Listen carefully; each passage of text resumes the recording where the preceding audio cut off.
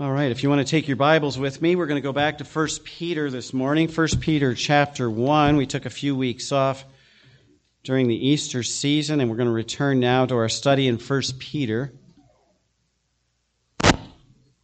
1 Peter chapter 1, and we have gotten down to verse 13. And Peter has spent the first half of this chapter expounding on the great gift of salvation that we have in Jesus Christ, how we've been chosen as part of God's eternal plan. We've been given a lively hope of the future, and it's a lively hope because we look forward to life, not death. Death is just the portal for believers into eternal life.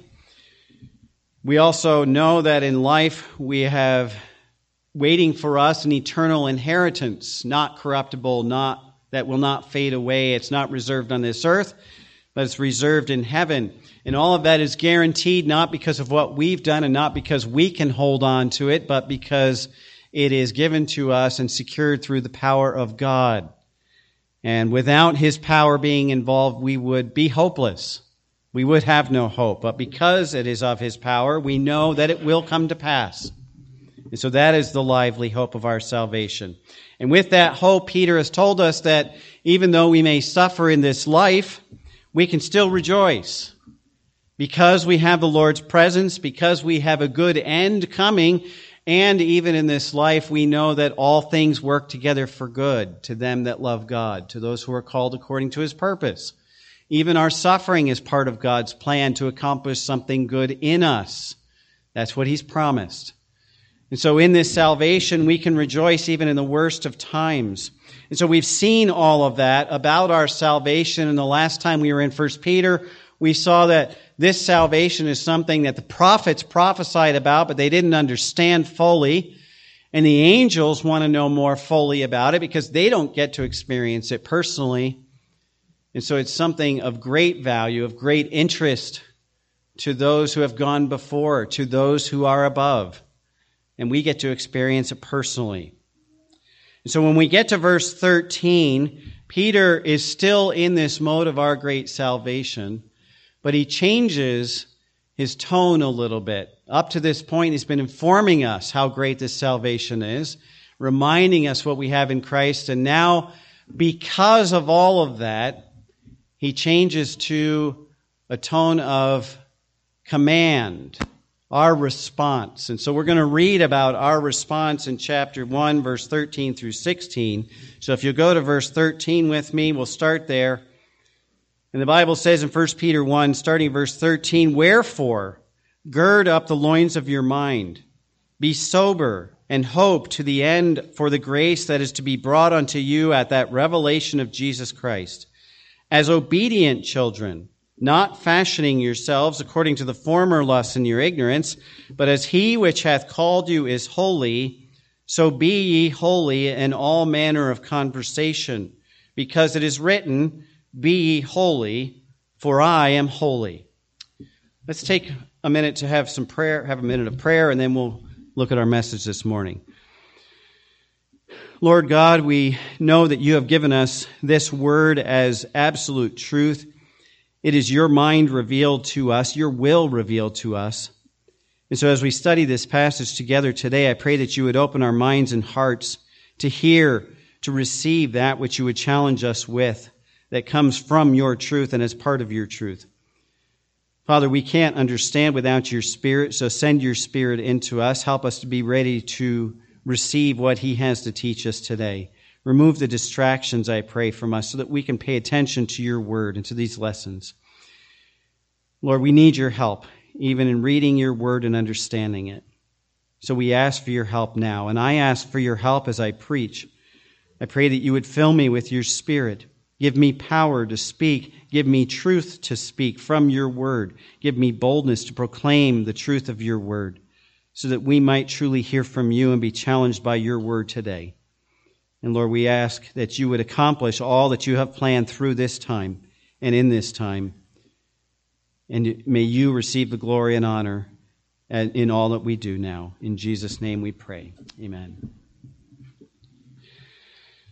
As I mentioned, you get to verse 13, and Peter has been talking about salvation. He's still talking about salvation, but instead of describing it for us, Peter starts to give us some commands as far as our response. Because we have such a great salvation secured for us, such a lively hope, such a future to look forward to in what is secured in Jesus on our behalf, what is to be our response? And that comes in verses 13 through 16. The response of one who has this great salvation is to serve the Lord in holiness, to give ourselves over to holiness. Verse 15, Peter's very direct. But as he which hath called you is holy, so be ye holy in all manner of conversation. God has called us to salvation. We saw that back in verse 2. And because he has called us to salvation, he has also called us to holiness. That is our response. That is the end product, if you will, of our salvation. That's why God saves us. Not to give us a better life, not to make life easier, not just so that we can go to heaven, but to make us holy people so that we can reflect the character of God in our lives on this life and be able to share that message of the gospel with others who need to hear it. And so that is his purpose for us, is holiness. That's what we've been called to. That should be our response. And it's the only acceptable and appropriate response. In Luke chapter 12, Jesus was teaching his disciples and others, and he told them about the parable of the faithful steward. At the end of that parable, he says this, "Unto whom much has been given, much more shall be required." In other words, those who have received great blessings have a great privilege, but with that great privilege comes great responsibility. And the great responsibility we have before God because of the salvation he gave us in Jesus Christ is to become holy people. That's his call for us. We've been given an abundant life and overflowing blessings as the children of God. And so what is to be our response? Peter says, become holy as God is holy. Become like our Father who gave us that new life. And so if that's to be our response, then it should be vitally important for all of us who are true believers to understand what it means to be holy. What is Peter saying here? What does the Bible mean when it says, be ye holy as God is holy? Now, that's a serious thing, to be holy. Because if we're saved, we already understand that we have no way to make ourselves holy.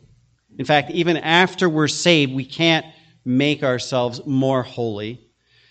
So we look at that statement and we think, well, that in our flesh, in our strength, is an impossible thing. We can't become holy. And that's the whole point. Because just as we have to submit ourselves and surrender our will and our power and our all of what we are to Christ for him to save us, to give us new life, in the same way, we have to surrender all that we are and give up ourselves to the work of the Holy Spirit so that he can make us holy. So salvation doesn't just start with surrender. It's a life of surrender and surrender to the work that God wants to do in us. And this is what he wants to do. He wants to make us holy people. And so Peter here in verses 13 to 16 makes it imperative that those who enjoy fellowship with God and salvation will live so as to reflect the holiness of the one who saved us. So we've been called to holiness. In this passage, Peter is saying that the same God who has called us to salvation has also called us to holiness. Now, this isn't a new call for followers of Christ. Jesus himself, back in Matthew chapter 5, his very first sermon, in verse 48, he said, "Be ye therefore perfect, even as your Father which is in heaven is perfect." Now, the word perfect here means complete, mature. It's very similar to the word holy. And that's exactly what Jesus was saying. Be holy as God is holy. Be perfect, complete, mature as God is complete and perfect in his character. Paul echoed this same call to holiness in Ephesians chapter 1, verse 4. He said, according as he hath chosen us in him before the foundation of the world, that we should be holy and without blame before him in love.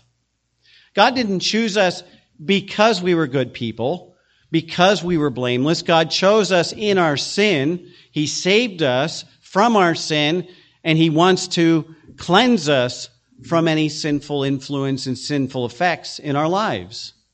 Now, eventually, our body will be redeemed and we'll have the curse of sin removed.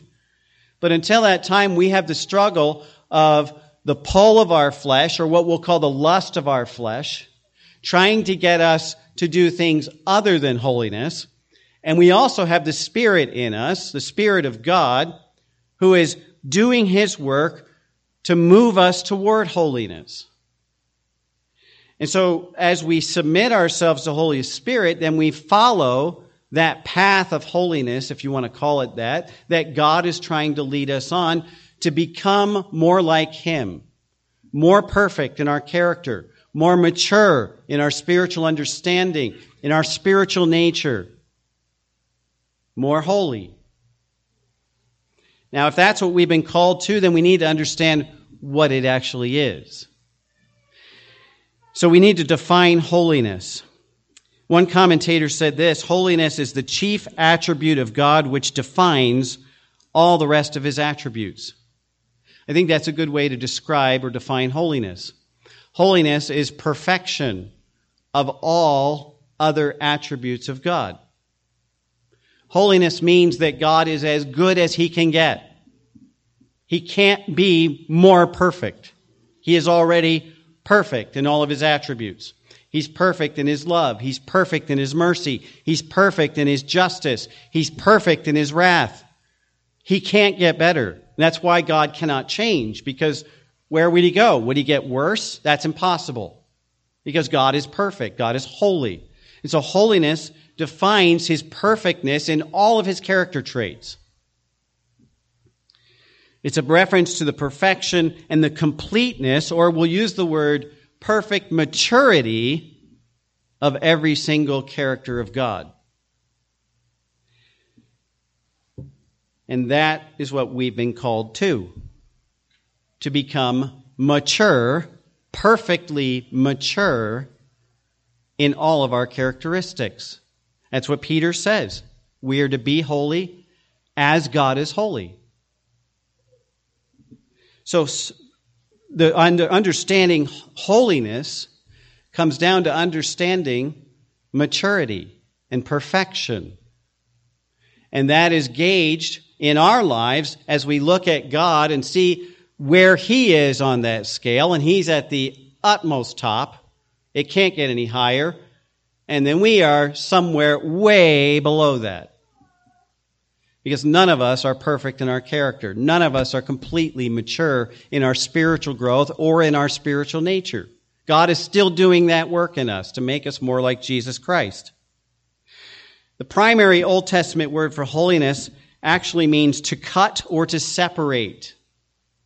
So fundamentally, holiness is a cutting off or a separation from what is unclean and from that which would keep us from being perfectly mature in our character. Any kind of sinful influence. Now, obviously, that would define God's nature, because God is totally separate from sin. God does not sin. There is no sin in him. He has no association with sin.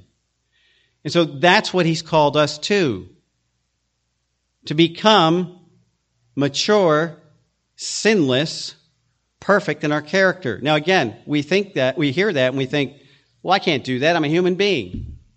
I'm flawed. We still struggle with the sin nature. Okay? That's true. We won't receive that perfect, mature nature in its completion until we get to heaven. But if that's what we've been called to, then that should be the road or the journey that we're on in this life as we move toward that goal. And so that's what Peter is saying here. And he says the word holiness, again, using the Old Testament foundation, which this is how Peter would understand this word, because he only had the Old Testament. He said, be mature, be complete, be cut off or separate from anything that would keep you from becoming perfect in your spiritual nature. Now, interestingly, the Greek word for the church is ekklesia. Ekklesia was a Greek word that was used very commonly in the Greek culture, and it was used as for a group that was just called out to meet. It wasn't specifically talking about the church. It could be applied to any kind of specific meeting where people left their daily lives, gathered together for a specific purpose, and that was called ekklesia. That word was applied to the church specifically as the church began using that word because the church was a group called out from everyday life to gather to worship the Lord. Now that was the physical aspect of it, is they're gathering to meet to worship the Lord. But in a spiritual way, believers have been separated from the world. We've been called out of the world to become holy people. The church as a whole is not about meeting in this building. The church is about being different, cut off, separate from sin that would keep us from becoming holy as God is trying to do in us. And so when we think about this word holiness, we have to include this idea of separation or being separate from something that is the opposite of holiness. And obviously we're talking about sin. So anything that would influence us towards sin and away from holiness, then we should be cut off or separate from. So that's the meaning of this word. And that's why Paul tells believers in 2 Corinthians chapter 6, verse 17, wherefore come out from among them, talking about the world and unbelievers. He says, be ye separate, saith the Lord. Touch not the unclean thing, and I will receive you. So there's a separation factor that is included in this idea of holiness. The context of 2 Corinthians chapter 6, what I just read, is Paul's explanation of why believers should not be partnered or joined together with unbelievers. Earlier in that passage, he says, you should not bond together or have a union with unbelievers. And he says, can Christ have fellowship with Belial or Satan? You can't do it. They're total opposites. He said, in such a way, believers and unbelievers, in that sense, are total opposites because believers should be moving toward holiness. Unbelievers are still caught in their sin. And so you can't have true fellowship between the two because we're on different paths. And so there's a separation that has to happen. Now that separation does not mean, well, if that guy's unsaved, I'm not going to have anything to do with him. Okay? Is that what Christ did? No, Christ came to earth. He sought out those people that were separated from God by sin. He didn't become like them and do the things that they did, but he went to them to give them the truth that could free them from that bondage. And so that's the separation that we see in holiness, is that we don't live and become like the people in the world who are unsaved and live for themselves and glorify Satan in everything they do. We don't become like that. We separate from that, but we don't ostracize the people. We go to them with the truth. But there's a separation here in the quality, the spiritual quality of the lifestyle that Paul alludes to, or that Peter alludes to. So Peter is saying here then that as God is different and separated from holy and ungodly people and practices of the world, so should we be as believers. Totally different. And we see that same command from Paul in Romans chapter 12, verses 1 and 2, where he says, I beseech you, therefore, brethren, by the mercies of God, that you present your bodies a living sacrifice, holy, there's that word, acceptable unto God, which is your reasonable service. He says that's just reasonable. Remember, Peter says this is the response. And Paul says it's our reasonable response for us to become holy. In verse 2, he goes on, and be not conformed to the world. That's the opposite of becoming holy. But be transformed by the renewing of your mind, that you may prove what is that good and acceptable and perfect will of God. So we're to be seeking out and moving toward that which God calls perfect, holy. Peter uses this same idea in verse 14 in this chapter that we read this morning, where he says, not fashioning yourselves according to the former lusts in your ignorance. Not being the same person that you were before you were saved. Not living the same way. Before you used to live for your lust, now you live for Christ. Before you were motivated by self, now you're motivated by the Spirit and the glory of God. So it's a totally different life. And therefore it should look different. It should be different. So how do we avoid becoming like the world as we move toward holiness? By becoming more spiritually mature. Maturity in our nature, maturity in our character, but it's not something we do, it's something that God does in us as we submit ourselves to Him. God makes us less like the world, more like Himself. And so that's the command that Peter gives us. So for us, becoming holy is a journey toward becoming more spiritually mature in every aspect of our character. And that's what Peter says here. We become more spiritually mature or more holy in every aspect of our character so that our actions become less sinful and less like the actions of the world and more holy and more in tune with the nature and character of God. Now, we will never reach that perfection, as I mentioned, until we get to heaven. But we should always be moving in that direction. That should be our goal.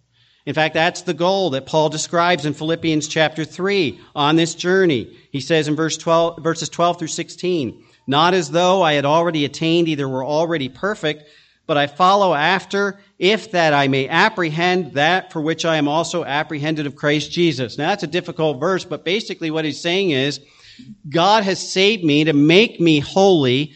He says, I haven't gotten there yet. I'm not perfect. And believe me, if Paul didn't get there, we're not there. Okay? But he says, I'm not there yet. But I continue to follow after that goal.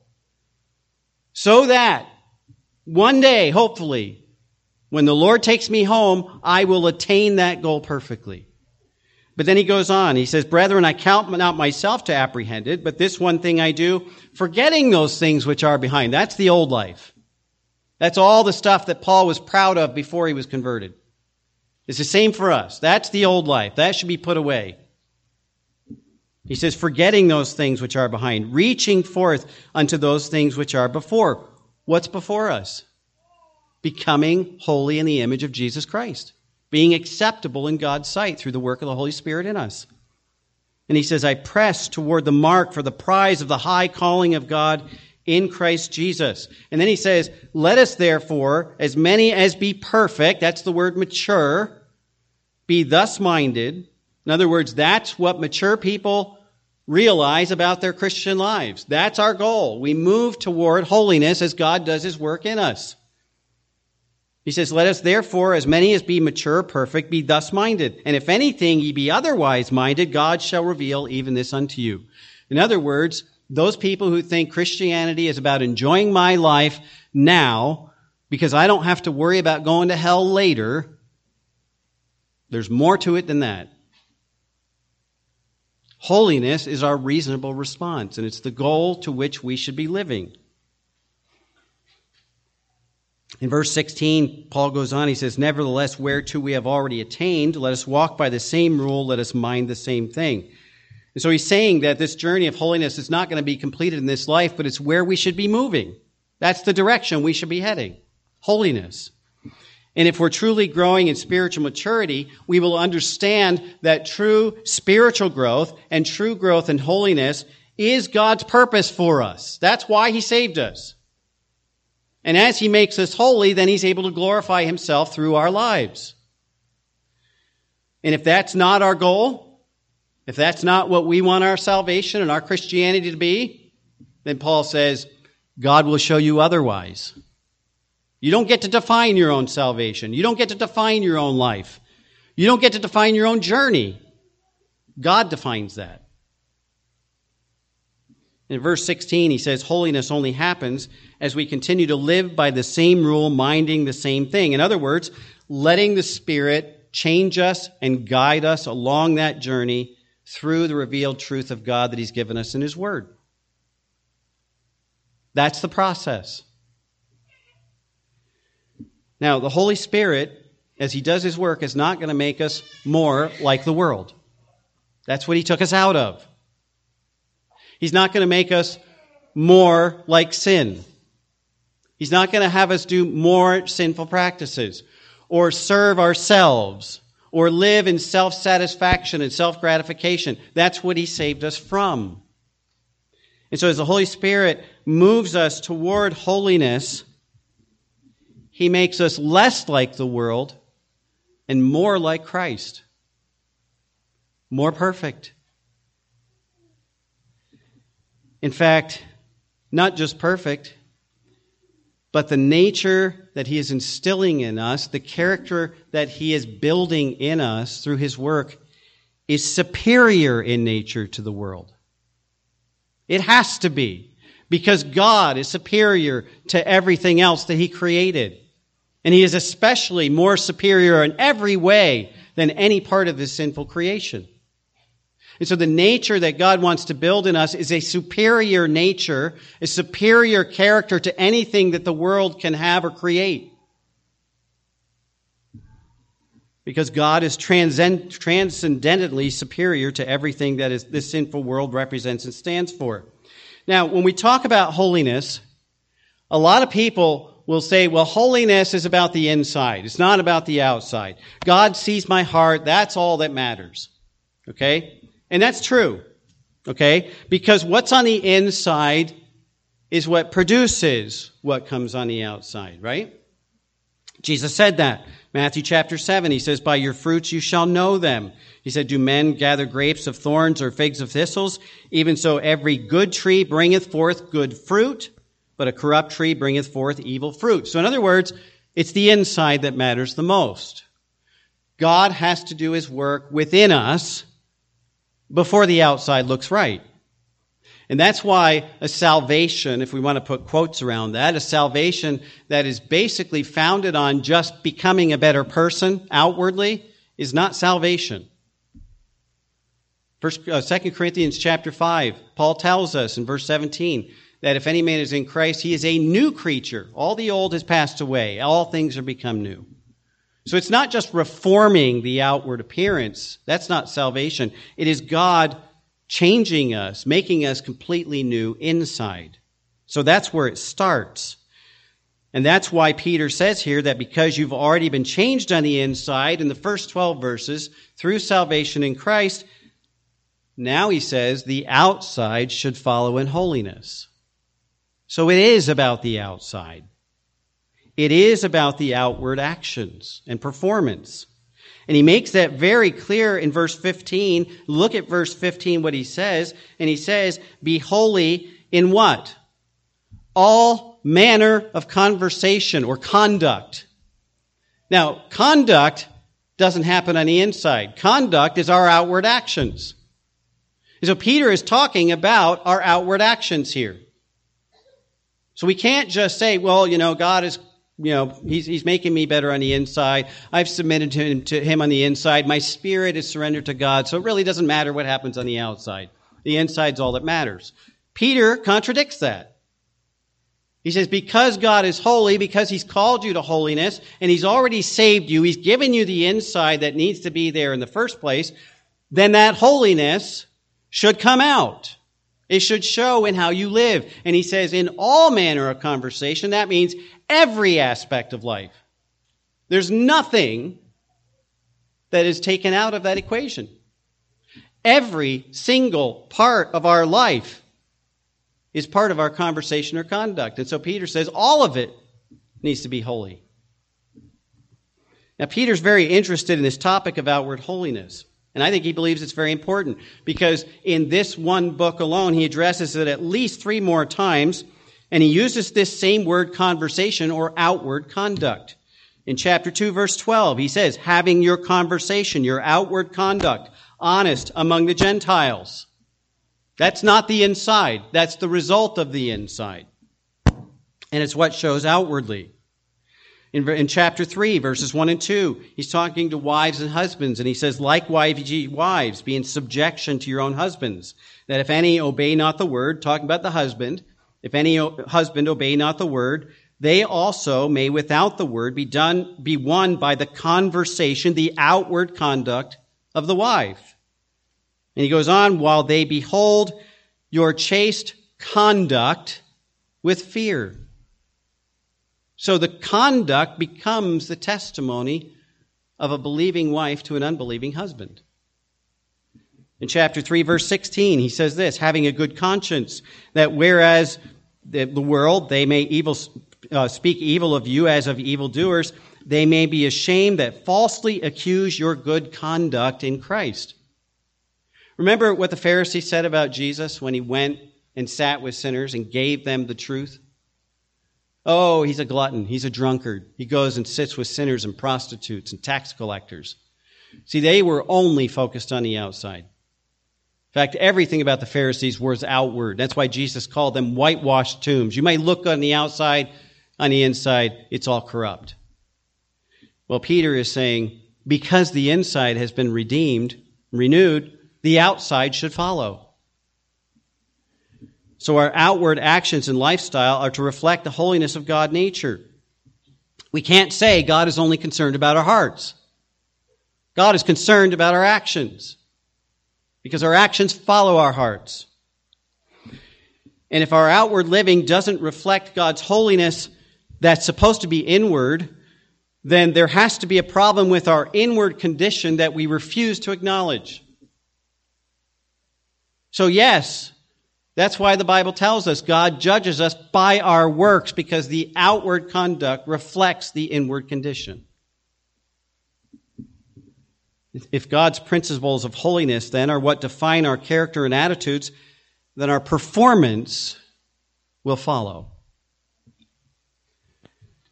Now the question then comes up, and Peter addresses this: why should we be holy? And in verse 16 he says, because it is written, be ye holy, for I am holy. Because God is holy. That's why we're to be holy. He's called us to be his children. He's called us to be his heirs. He's put us in his family. We are become part of the body of Christ. So because that's his character, that's what should be our character. Warren Wiersbe put it this way. He said, the argument here is logical and simple. Children inherit the nature of their parents. We are partakers of God's divine nature, and therefore ought to reveal that nature in godly living, outwardly. We've been called by God to salvation, and we've been called by God to become like him in that salvation. So as we begin to understand the nature of God, the perfection of God, the holiness of God that we sang about this morning, now we get a picture of what God has called us to.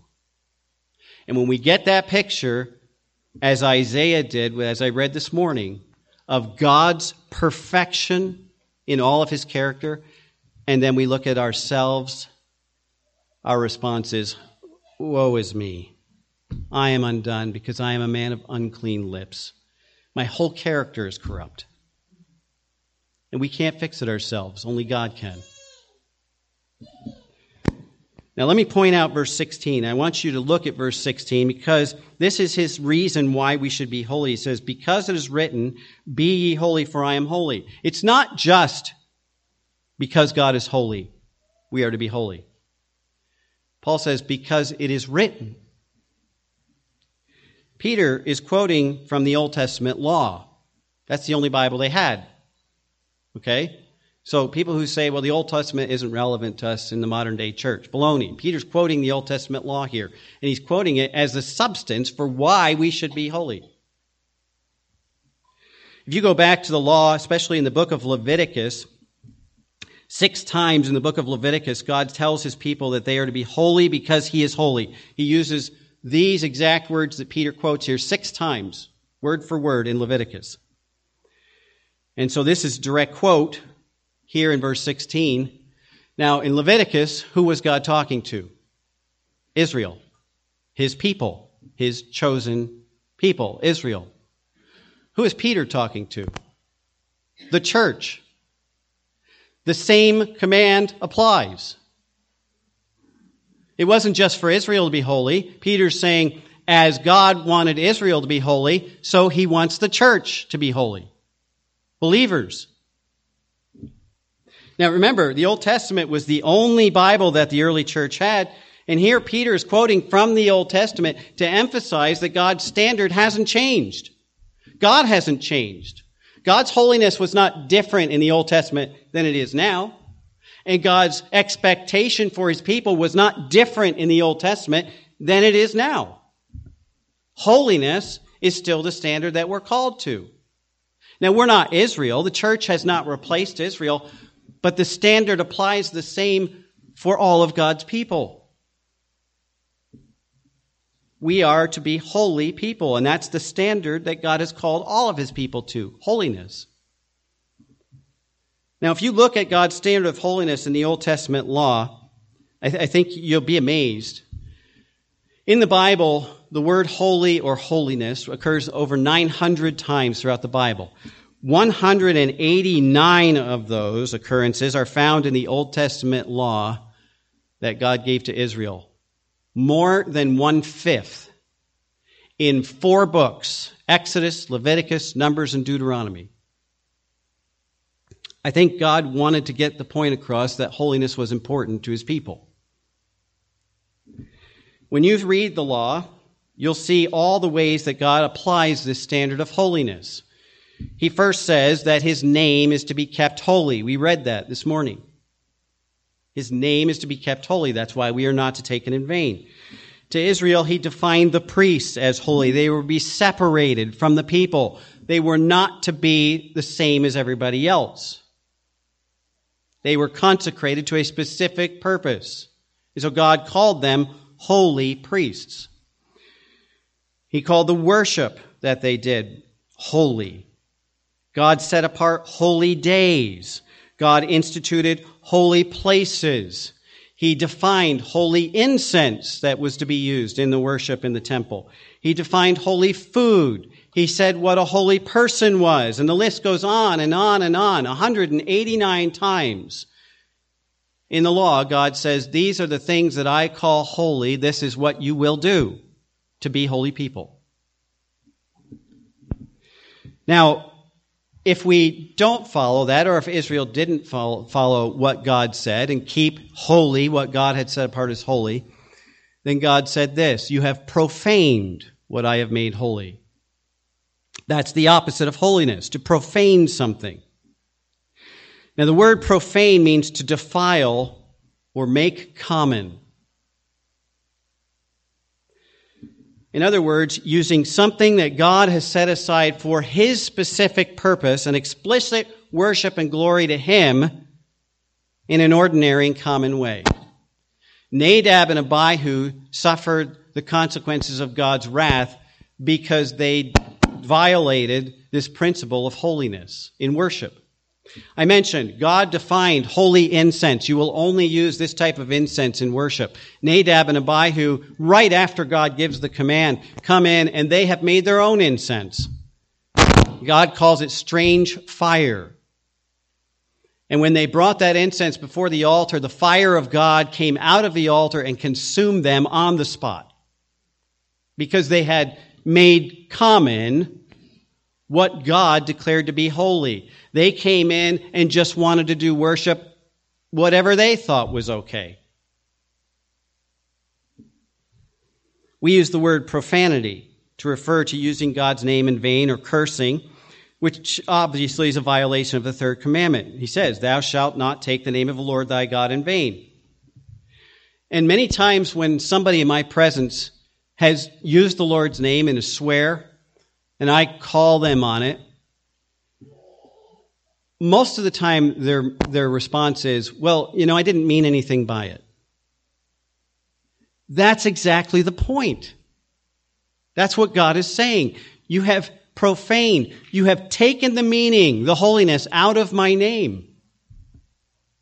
You've made it a common swear word. And so anything that God has set apart for his purpose to be used in a specific way, if we decide we're going to do something else with it or use it in a way that doesn't bring God glory, we profane what God has made holy. So to mix that which is separated as holy by God or to replace that which is separated by God with something that is just common. And you want to see what's common? Look around at the world. That's common. That's what people like. That's what people enjoy. That's what satisfies people's hearts. That's common.